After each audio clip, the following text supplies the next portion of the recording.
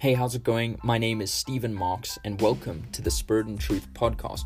My purpose with all of these teachings is to equip you with the Word of God and help you understand your authority, your power, your victory, and mission as a believer in Jesus Christ, so you go from glory to glory and victory to victory by the power of Holy Spirit who lives in you. So enjoy, God bless, and let's get our generation saved. Welcome to episode 3, episode 3 of Secrets to Answered Prayer.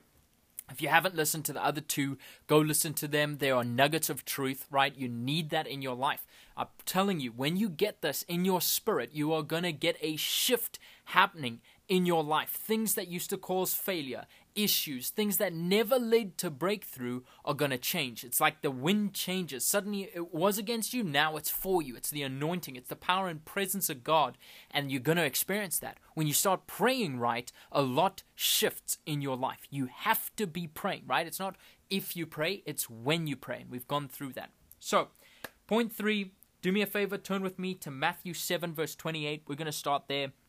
I think this is going to be a bit of a shorter podcast. I'm just trying to really get these truths out to you as fast as I can, as simply as I can, and as clearly as I possibly can, right? I really enjoy teaching people the Word of God and bringing to life little truths that are hidden, but when you get it right, your life changes, and you can really claim it for yourself. If you have faith to receive it, it'll change your life. And so that's my purpose with these things. I'm really trying to make them simple, short, to the point, and something for you to just take and go on your day and live in victory, live in power, and live in authority. That is what we're called to do. We're called to take dominion as believers. Right. All right. So we're now Matthew 7, verse 28. Listen to this. And when Jesus had finished saying these things, the crowds were astonished at his teaching, for he was teaching them as one who had authority, not as their scribes. Right? I'm in college right now, so when I write papers, I'm constantly citing, so-and-so said this and that about digital marketing, and so actually this is how we think about it, but so-and-so said this about digital marketing, and so this is how that compacts this, and oh my goodness, it's like you're constantly saying what other people have said about this topic, and then other people say what you said about other people saying about this topic, right? It's never-ending cycle of just saying, Martin Luther King said this, and this Charlie said this, and this other person said this. Jesus is operating. He's saying, no, this is how it is. Not because anyone else says so, because I say so. And why this struck me, why I wanted this to be a specific secret in answered prayer, is so often people pray as if they don't have authority.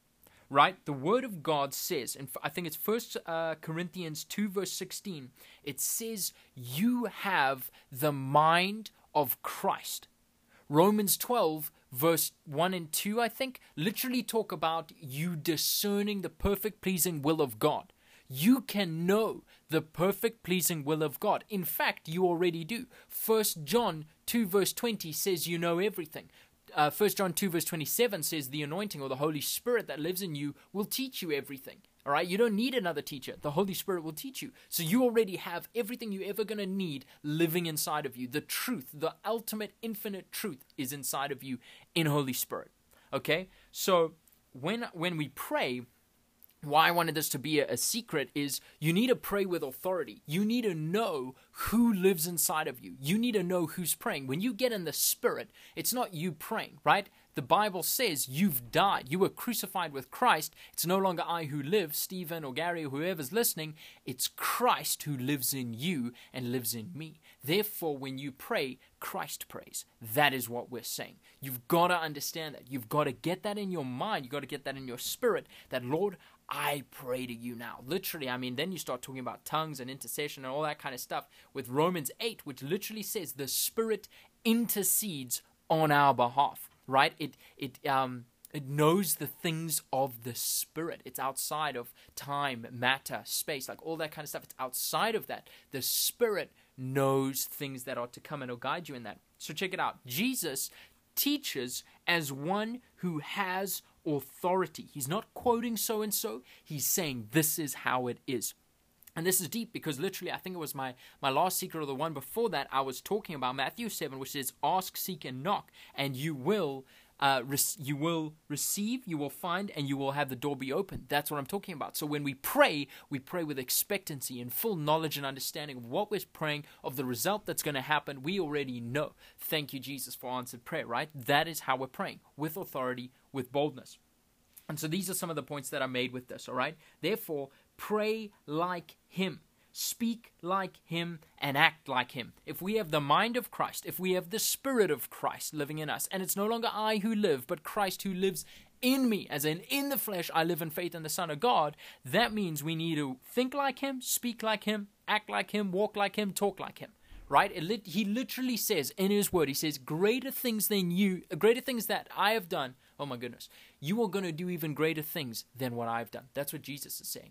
So we should have the lowest bar in our expectancy of what we're going to be walking into in our life is what Jesus did, which is Luke 4, verse 18 and 19, right? He says, the Spirit of the Lord is upon me, for He has, He's anointed me to proclaim good news to the poor, to preach liberty to the captives, to heal the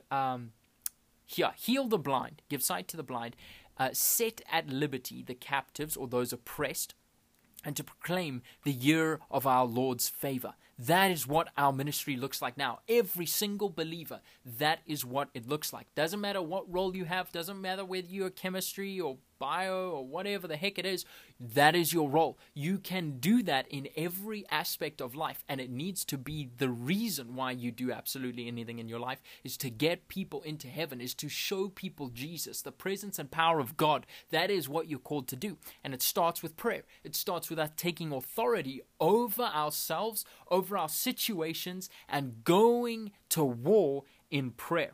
Okay, so we're going to pray like Him, we're going to speak like Him, and we're going to act like Him. It means we do that with authority. So we don't just say, hey Lord, if it's okay, can this happen? No, we command things. We don't ask Father. We don't ask Father. If He really knows our needs, we don't need to ask Him. We can thank Him for those. We don't need to sit around asking for stuff. We don't need to sit around like really hoping that things happen. We can start commanding things, right? It literally says in Hebrews that angels minister to us. They are here to serve the saints, right? I know that's deep, but go and read it. It's Hebrews.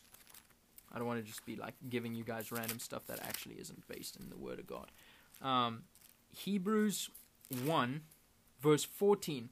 Are they not all ministering spirits sent out to serve for the sake of those who will inherit salvation? That's you and me. So angels serve us. So Father, in the name of Jesus, I ask you commission angels to make X, Y, and Z happen in the mighty name of Jesus. I thank you, Lord. I call it done. That is what I'm saying. We pray with authority. We command. We are heirs to the throne. That's what it says. We are now co-heirs with Christ. We're seated with Christ in heavenly places. We are above every name, just with Jesus. Thank you, God. That's what I'm talking about. That is how we pray. So we command. We don't beg. You see, Jesus, He doesn't beg with demons to get out. Now, please leave this lady alone. No, He says, in the name of Jesus, get out. Or in the name of me. No, He just says, get out or go. It's literally one word. That's the authority that we're praying with, right?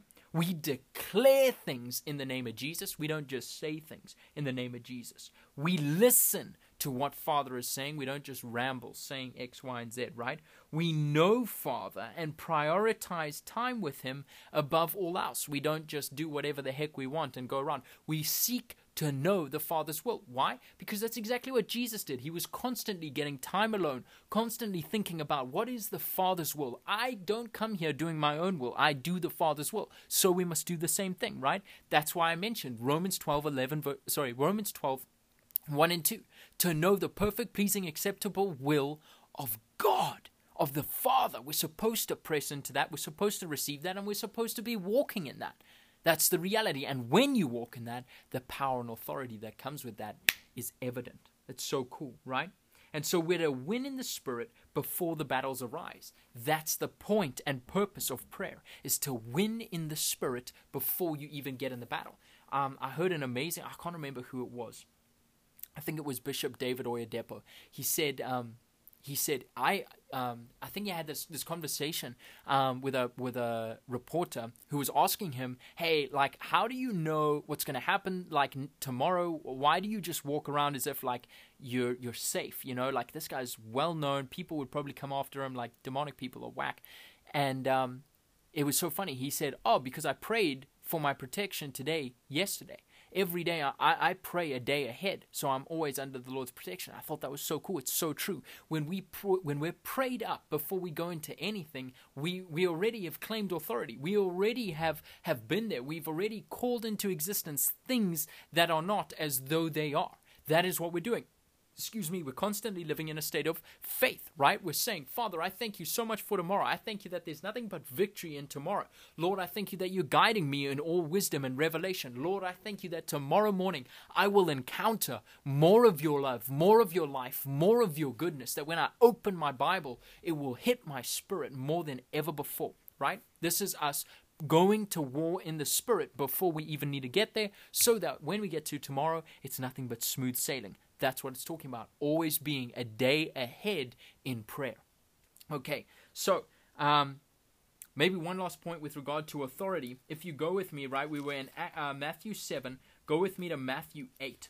Okay, it's literally just over the page. And I want to double tap on something. The faith of the centurion, right? This is Jesus. He says, and he went, when he had entered Capernaum, a centurion, so as a Roman, unsaved, came forward to him, appealing to him, Lord, my servant is lying paralyzed at home and suffering terribly. And he said to him, I'll come and I'll heal him. But the centurion replied, Lord, I'm not worthy to have you under my roof, but only say the word, and my servant will be healed. For I too am a man under authority, with soldiers under me. I say go, and he goes, and another come, and he comes, and my servant do this, and he does it. When Jesus heard this, he marveled, and he said to those following him, For I tell you the truth, with no one in Israel have I found such faith. I tell you, many will come, east and west, recline at the table of Abraham, Isaac, and Jacob in the kingdom of heaven, while the sons of the kingdom will be thrown into the outer darkness. In that place there will be weeping and gnashing of teeth, and to the centurion he said, Go, let it be done for you as you have believed. And the servant was healed that very moment, right? So we've got to understand the power of our words and the power of recognizing authority in the Spirit. If we have the mind of Christ, if we have the Spirit of Christ, if it's no longer I who live, but Christ who lives in us, then we operate with the authority and understanding of Christ being in us. All right, that is where we're at.